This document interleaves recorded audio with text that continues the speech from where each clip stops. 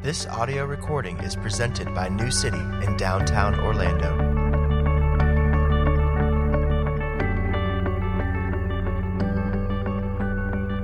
The reading of God's Word this morning comes from Psalm 130.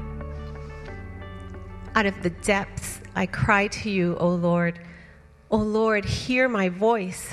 Let your ears be attentive to the voice of my pleas for mercy. If you, O Lord, should mark iniquities, O Lord, who could stand?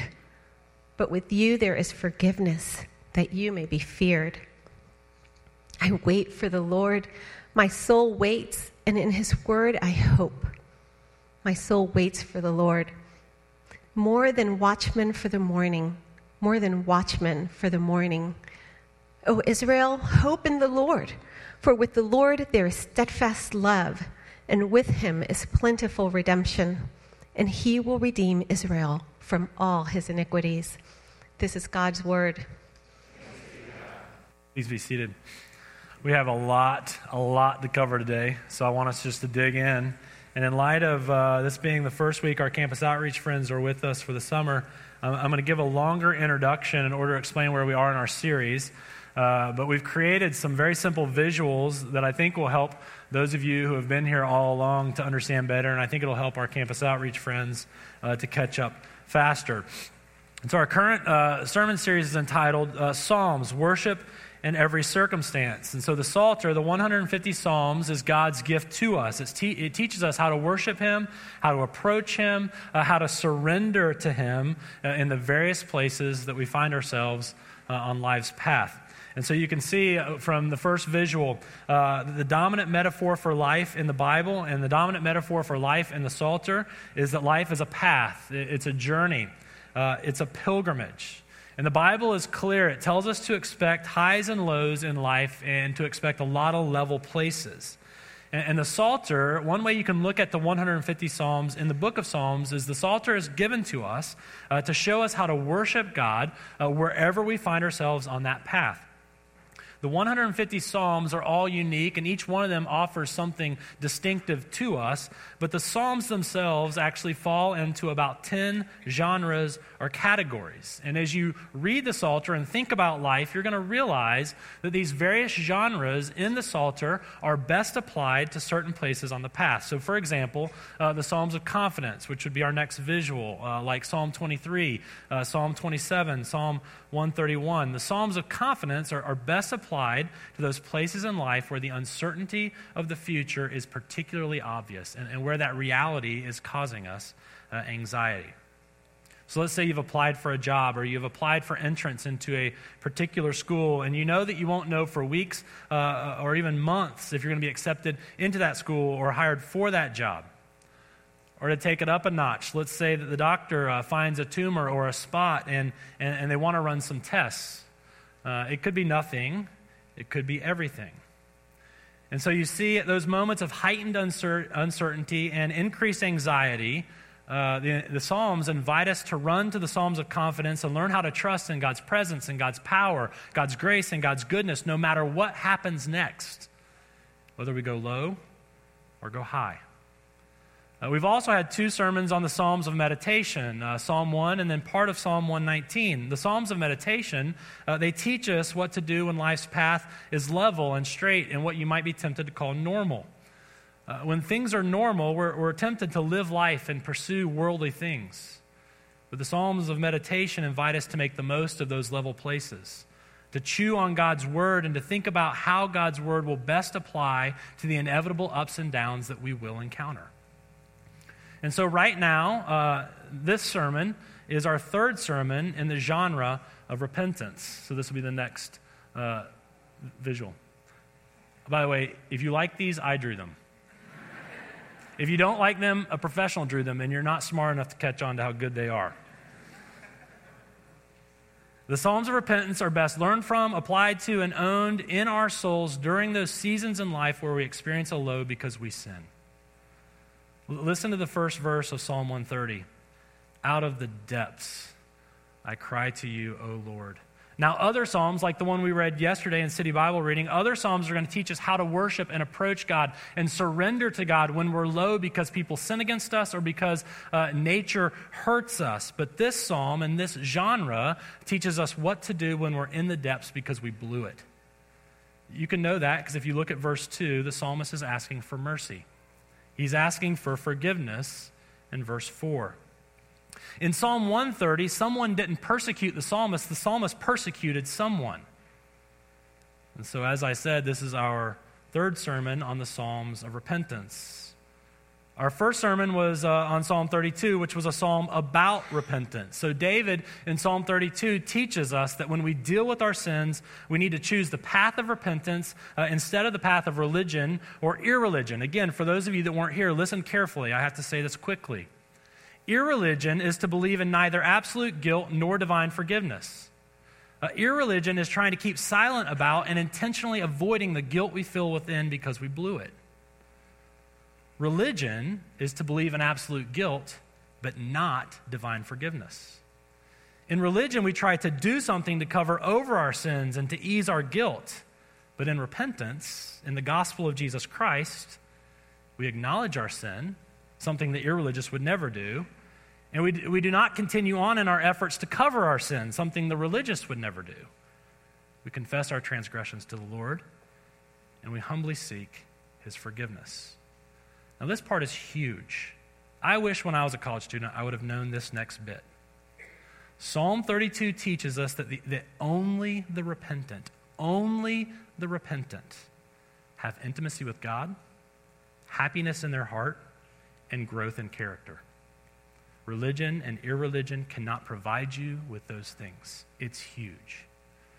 So Psalm 32 is a psalm about repentance, but Psalm 51, the next psalm in our mini-series on repentance, is actually David's prayer of repentance. Psalm 51, according to the heading for that psalm, is the prayer that David prayed after his galactic fail in regards to Bathsheba and Uriah. If you recall, in 2 Samuel 11, King David is lazy, arrogant, and deceptive. He is clearly guilty of lust, kidnap, sexual abuse, hard-heartedness, injustice, and murder.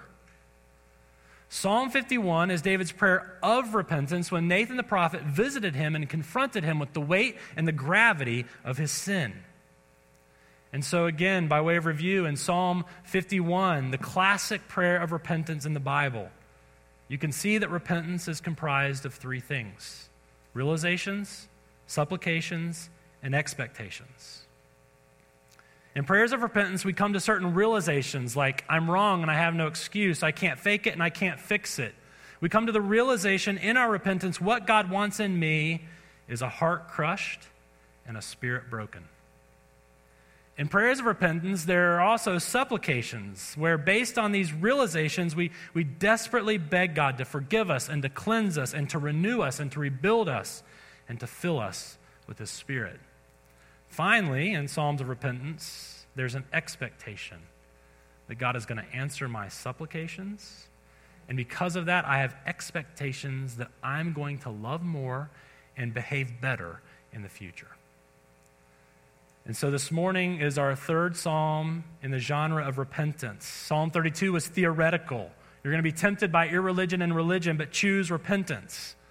Psalm 51 was practical. If you choose repentance, it looks like this. Psalm 130 is existential. Let's say you've repented or are repenting for either a massive failure or an ongoing sin. What do you do now? Psalm 130 is all about waiting. What do you do now? You wait. Okay, 6 points on waiting. I did say 6 points. Not 2 sermons, 6 points. Some are normal in length, some are very, very short. Okay, 6 points. The call to wait, what we're waiting for, what to do while waiting, how to know we've waited well, how to know we waited well, how we can know that our waiting is not in vain. They're going to be on the screen. For those of you trying to take notes, just relax. 6 points. First, the call to wait. So let's say we've sinned big time. Or let's say we're finally annoyed by that ongoing sin that has been with us for years. And we're following this thread of repentance through the Psalter, and we come to Psalm 32, and we find great hope in the fact that God is in the business of forgiving huge sinners like David. And we've identified our version of irreligion, where we made excuse for our sin or blamed everyone else but ourselves for our sin. We've identified our version of religion, where we put ourselves on some sort of probation and promise God that we're going to work better in the future. We've identified those paths that don't work, and we've decided I'm going to repent because I want to know God, I want to be happy, and I want to grow. And so we've sinned big time. We've decided that repentance is our choice, and we follow the thread from Psalm 32 to Psalm 51. And after studying what repentance is, we actually begin to repent. In humiliating fashion, we begin to own our sin before God. We're begging Him with expectancy, begging Him to move in and to do His thing, to bring His work, to bring His salvation. And so what now? Is everything over? What's next? You follow the thread to Psalm 130, and 7 times in 4 verses, Psalm 130 says, wait. The call to wait is either directly stated or clearly implied 7 times in 4 verses. Verses 1 and 2 are this impassioned plea for mercy. It's a very short prayer of repentance. Verse 5 says this, I wait for the Lord. My soul waits. And in His word, I wait. I know in your English translations it says hope, but that's because the translators didn't want to write wait a 3rd time. It's the Hebrew word for wait. Verse 6, my soul waits for the Lord. Implied, I wait for the Lord more than watchmen for the morning. Implied, I wait for the Lord more than watchmen for the morning. Verse 7, O Israel, not hope, that's a bad translation. Wait for the Lord. I feel like he's got a point to make. The verb actually in the Hebrew in verse 1 reads this way, I have been crying out. I have been waiting. My soul has been waiting. In other words, this repenting and this waiting has been going on for quite some time. I sin. I choose repentance. I repent. Now what? I wait. So first, the call to wait. But second, what are we waiting for? And by the way, this point is what I call phenomenological. That means you can't fully understand it unless you've experienced it. That means when something is phenomenological, words won't describe it and words can't adequately define it. I'm sorry. In verses 1 and 2, the psalmist is repenting and he's begging the Lord to listen to him. In verses 3 and 4, the psalmist is reflecting on the truth that God is a forgiving God. In verses 5 and following, there are these 7 calls to wait, and you finally see what he's waiting for in verses 5 and 6. Verse 5, I wait for the Lord. My soul, that place of emotion and passion and desire, my soul waits for the Lord. Keep going. And in His word, I hope, but better yet, for His word, I wait. The psalm is incredibly clear. 7 calls to wait for one thing, for God to show up and speak to you. Now listen and think. We've repented. First we've sinned, then we've repented. We're in the hole, we're in the mire, we're in the depths, we're low. We've been repenting, or we've been there for a while, and we begin to think, how do I get myself out of here? Or we begin to think, what human can I call and have them come help me get out of here? We're tempted to take ourselves to that favorite grace passage or gospel passage in the Bible, and we're tempted to read it to ourselves in order to get ourselves out of the pit. Or we're tempted to go to a friend and have that friend tell us their favorite grace passage or gospel passage in order to get out of the pit. And I'm here to tell you, that is not what the psalm is teaching us to do. That is not the same as waiting for the Lord. I know you're thinking, but Ted, it says that he's waiting for the Lord and for His word, and His word is the Bible, and we now have the Bible, so we have nothing to wait for. What we need to do is read the Bible and read about God's forgiveness and read about His grace in order to no longer be in the depths. That's too modern. It's too American. It's too Presbyterian. The word for word in verse 5 is the Hebrew word for the spoken word. The psalmist is waiting for God to come and personally speak to him. The psalmist is not waiting for what you might call biblical truth. And in fact, the psalmist makes mention of biblical truth in verses 3 and 4 and verses 7 and 8. The psalm is chock full of biblical truth.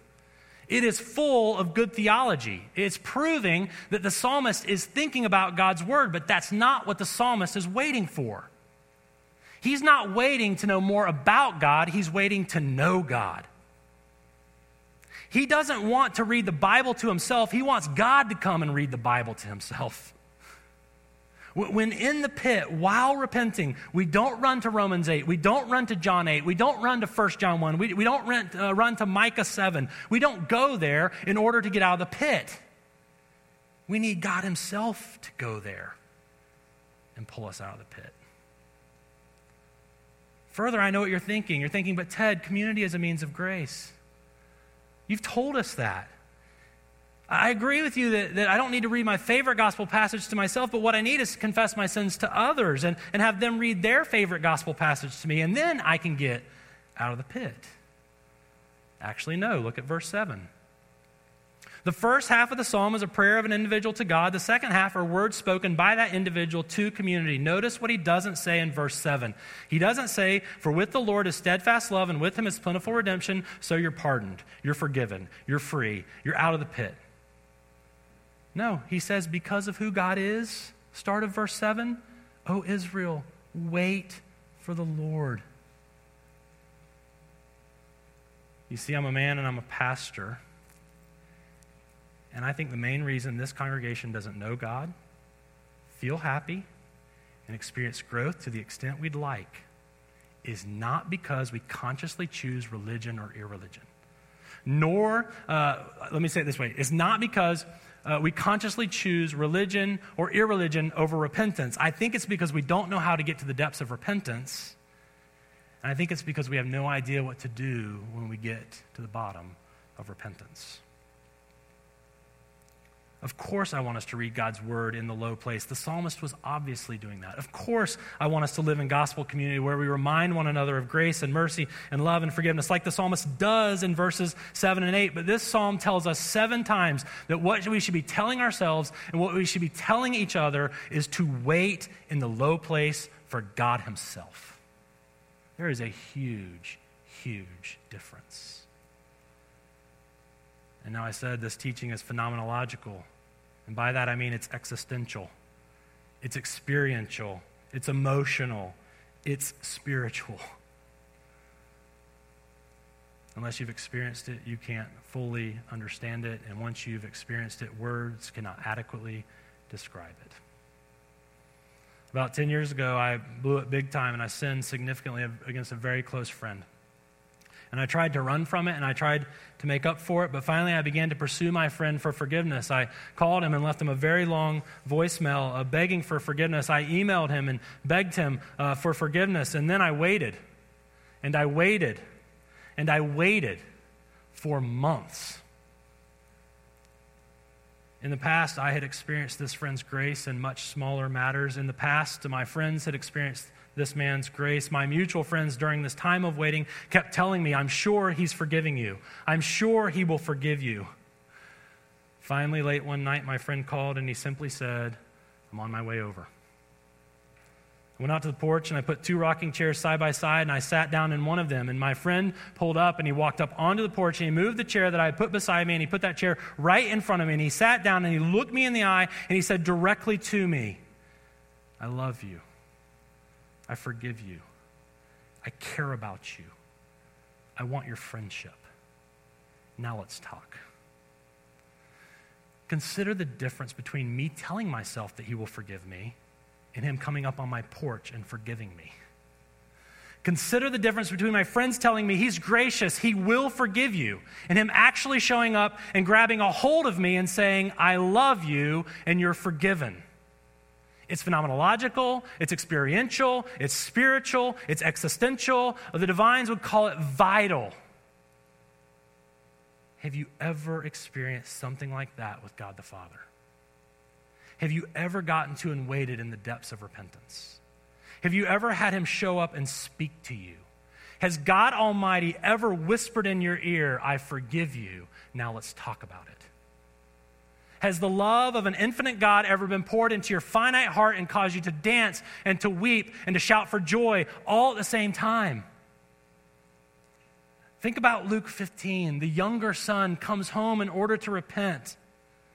Has God the Father ever run to you, grabbed a hold of you, fallen upon your neck, and kissed you over and over and over? Sure, we know about God. We're Presbyterian. But do we know God?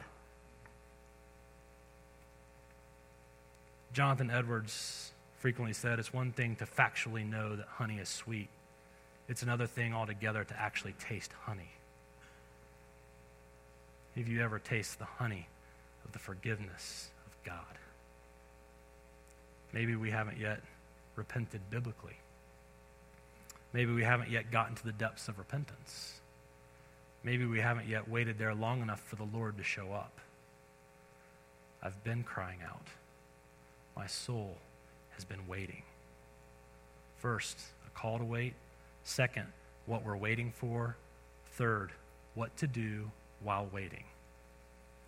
So you've sinned, you've chosen repentance, you're repenting. And you get the sense because of this sermon that God is saying, wait for me in the low place. What do you do while waiting? Well, obviously you keep crying out. Verse 1, out of the depths I have been crying to you. Also, you have to be on the lookout for substitute saviors. We have to realize that we don't like to wait. Also, being uncomfortable and being out of control is not something we usually embrace. We're going to usually push against that. When in a hole, we don't naturally go down, we try and go up. Also, we have to be beware of the propensity, our own propensity to save ourselves. We have to beware of our propensity to look to our community to save us. We have to beware of our community's propensity to want to be God and save us. So those are obvious, but less obvious and more crucial than all of those is this: what to do while waiting. Try and get lower. Look at verse 1.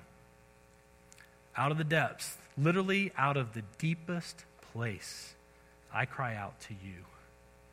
While waiting, listen, if you don't want to know God, if you don't want to have real enduring joy, if you don't want to be changed, skip all of this. Religion and irreligion is so much better right now. While waiting, presume that God's inviting you to go lower. While waiting, presume that you haven't gotten to the bottom of this. While waiting, presume that you're not as broken and crushed as you can be. Our plan is to study Psalm 6 next week, another crowd pleaser. It's another psalm of repentance. This is the picture of a man repenting.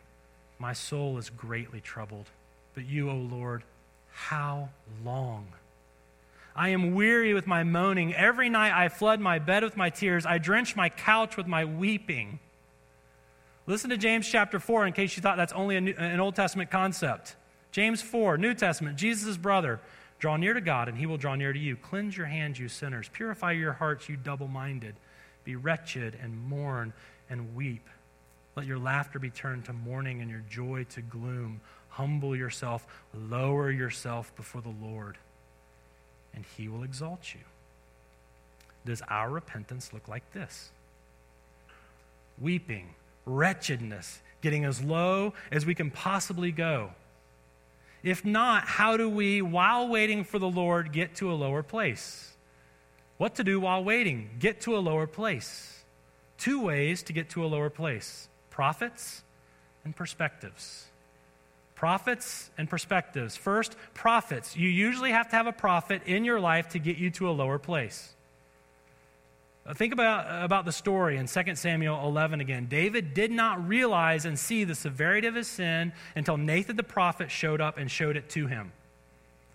You see, David in 2 Samuel 11, he actually rationalized away the death of an entire troop as, quote, being the way war works. And in that rationalization, he was not guilty, but then Nathan showed up in chapter 12, and Nathan called it murder. And all of a sudden, it became a big deal to David.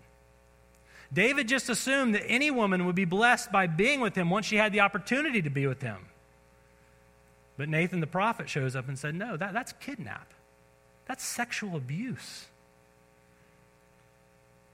Here again, Psalm 51:7, the sacrifices of God are a broken spirit, a broken and crushed heart, O God, you will not despise. I'm convinced that God often lets us wait in the depths to give us a chance to go lower. Our goal in repentance, what we have an influence over, is our heart and how crushed it gets. And one thing we can do while waiting for the Lord to speak his forgiveness to us, and one thing we can do while waiting for the Lord to visit us, is to try and take ourselves to that lower place by first inviting prophets into our lives to show us the gravity of our sin. But second, we can try to gain a different perspective on the situation. In 2 Samuel 12, when God sends Nathan to confront David, what does Nathan do? He tells him a story. Chapter 12, verse 1.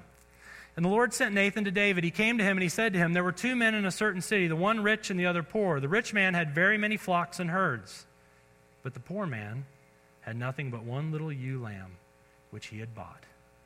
And he brought it up, and it grew up with him and with his children. It used to eat of his morsel and drink from his cup and lie in his arms, and it was like a daughter to him. Now there came a traveler to the rich man, and he was unwilling to take one of his own flock and herd to prepare for the guest who had come to him, but he took the poor man's lamb and prepared it for the man who had come to him. Why does Nathan do that? Why does he story David? Because in order for David's heart to be crushed over his sin, he had to see and experience his sin from another perspective, from the perspective of the one sinned against. If you know the story well, you know it worked. Verse 5, then David's anger was greatly kindled against the man, and he said to Nathan, as the Lord lives, that man has done this, and he deserves to die. In one sentence, Nathan crushes David's heart. You are the man. But you did not take a lamb. You took a beloved wife. You did not kill a lamb. You killed a man and his fellow soldiers. You see, God doesn't rescue us right away because he wants us to go lower, and he wants us to get a crushed heart by considering what our sin has done to those who were injured when we sinned against God. This is for your own reflection, and this is for dialogue and community, but just two examples. If we want to get lower in regards to pornography, we have to think for a while about what it's like to be our present or future spouse. We have to change perspectives. Consider your spouse lusting over, wanting, preferring, valuing someone besides you. Begin to feel the humiliation and the insecurity and the betrayal. That's a good thing. When you think you might cry, you're starting to get there. If we want to get lower in regards to our anger with our kids, we have to gain their perspective. Think how scary it is to have someone 5 times your size towering over you, pissed off at you, and yelling at you. Think about the design of God, that our children, that first and foremost, we're to delight in them. And instead of being developmentally nourished by our delight, they're developmentally poisoned by our anger. And it only lasts for a minute, but in them it will last for years. If you think you want to cry, you're starting to get there. What do we do while waiting? Through prophets and through changing perspectives, we crush our hearts. Because a broken and crushed heart, our God will not despise. It is so cool to say that grace runs downhill. If that's true, get as low as you can go and get as much of it as you can. Humble yourself before the Lord, and he will exalt you. Exalt yourself in the presence of the Lord, and he will humble you. We're a lot further along than you think. We're well more than halfway, but we're only through the third point. The next 2 points are very short, but I pastorally feel as if they're very necessary. They're necessary because this is so phenomenological, it's so existential, it's so spiritual, it's so personal. They're necessary because we're not good at this yet, and because where I come from, we don't have a whole lot of models for it. And so I'm thinking about this sermon, I'm thinking about this teaching, and the Lord has laid it on my heart to put 2 training wheels on our bike. We don't know how to ride this bike yet, so I'm going to put 2 training wheels on this bike. Because think, how do you know you're waiting well? How do you know if your waiting hasn't slipped into unbelief and cynicism? How do you know if you haven't made an idol or a work out of waiting? How do you know if the Lord is visiting you? How do you know if you're not resisting his Spirit? But also, how do you know you waited well? Past tense. Let's say you're no longer feeling as though you're low. How do you know it's God who lifted you out? How do you know that low hasn't become the new normal that you're used to? And so because this teaching is so personal, but because it has to be done in community, I want to put these two training wheels on our bike because I think we'll crash on both sides. Point 4, how do you know you're waiting well? I want you to look at this psalm. There is zero doubt in this psalm. Look at how faith-filled it is. Look how solid the theology is in this psalm. Waiting well is not wondering whether or not God can or will come. Waiting well is wondering when he will come. 3 places in the psalmist talks about God's character. He uses the word in the English with. It's a Hebrew word for companionship. Look at verses 3 and 4. If you, O Lord, should mark iniquities, O Lord, who could stand? But with you there is forgiveness. That's incredible theology. Look at verse 7. The companion of the Lord is steadfast love, and the companion of the Lord is plentiful redemption. The psalmist is not doubting God's character. He is saying wherever God goes, love and grace and forgiveness go with him. It's not a matter of what God will do when God gets there. It's not a matter of whether or not God will show up to speak forgiveness. It's a matter of when God will show up to speak forgiveness.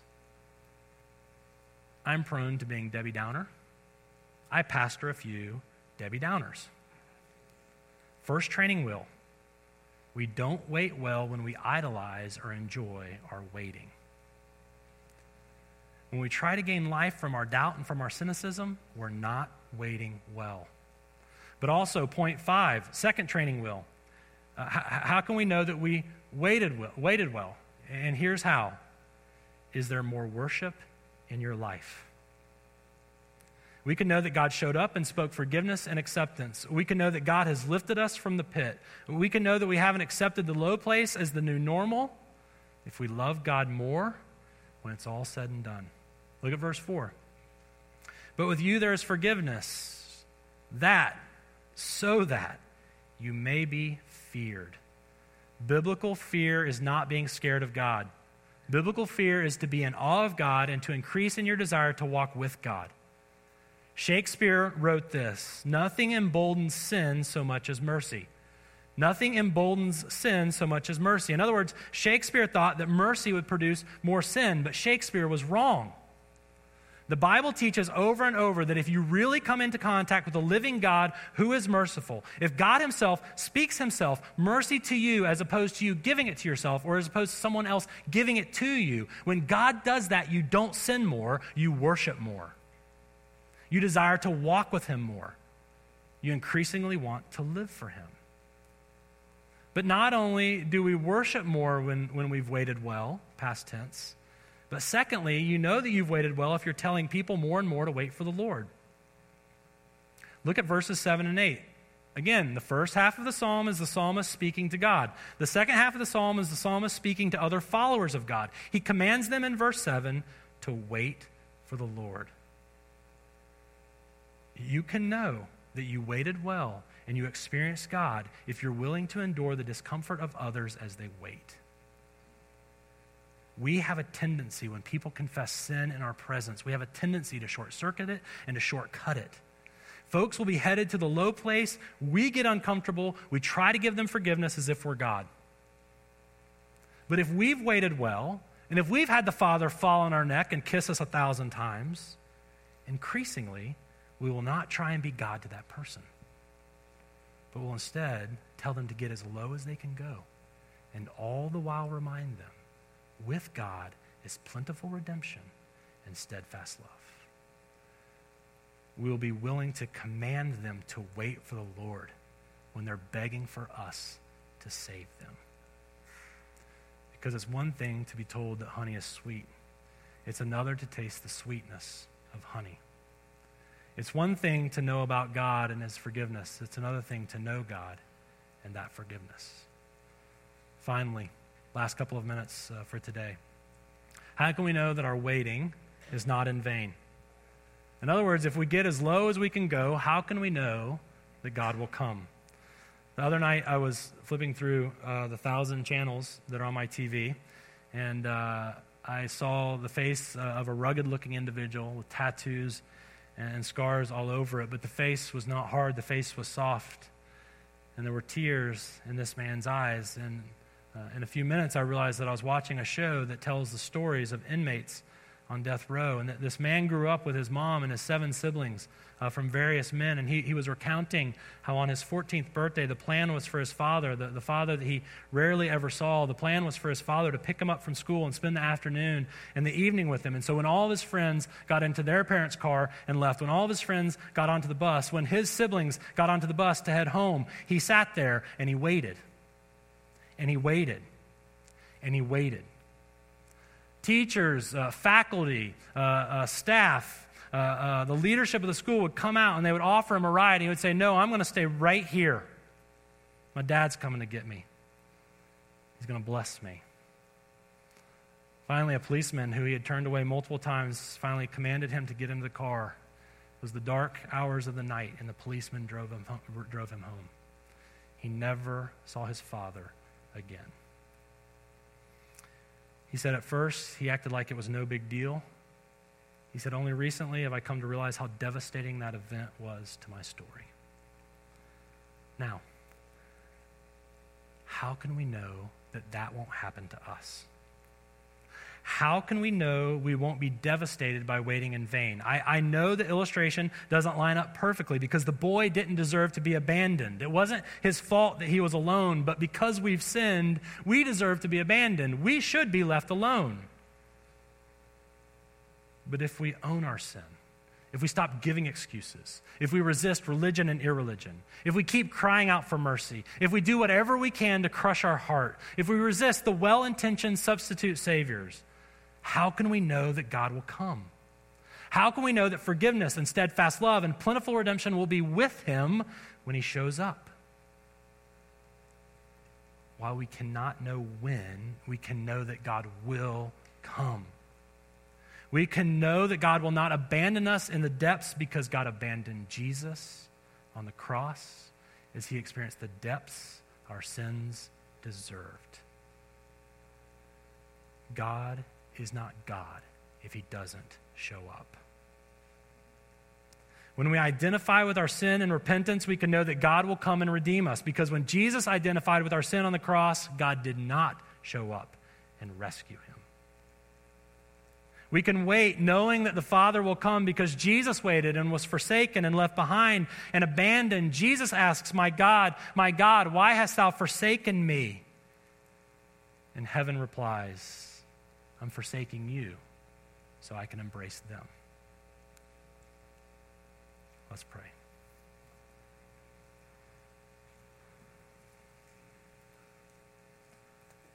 Jesus, I thank you that there was no hypocrisy in your life. I thank you that you are a brilliant teacher and that you lived a beautiful life.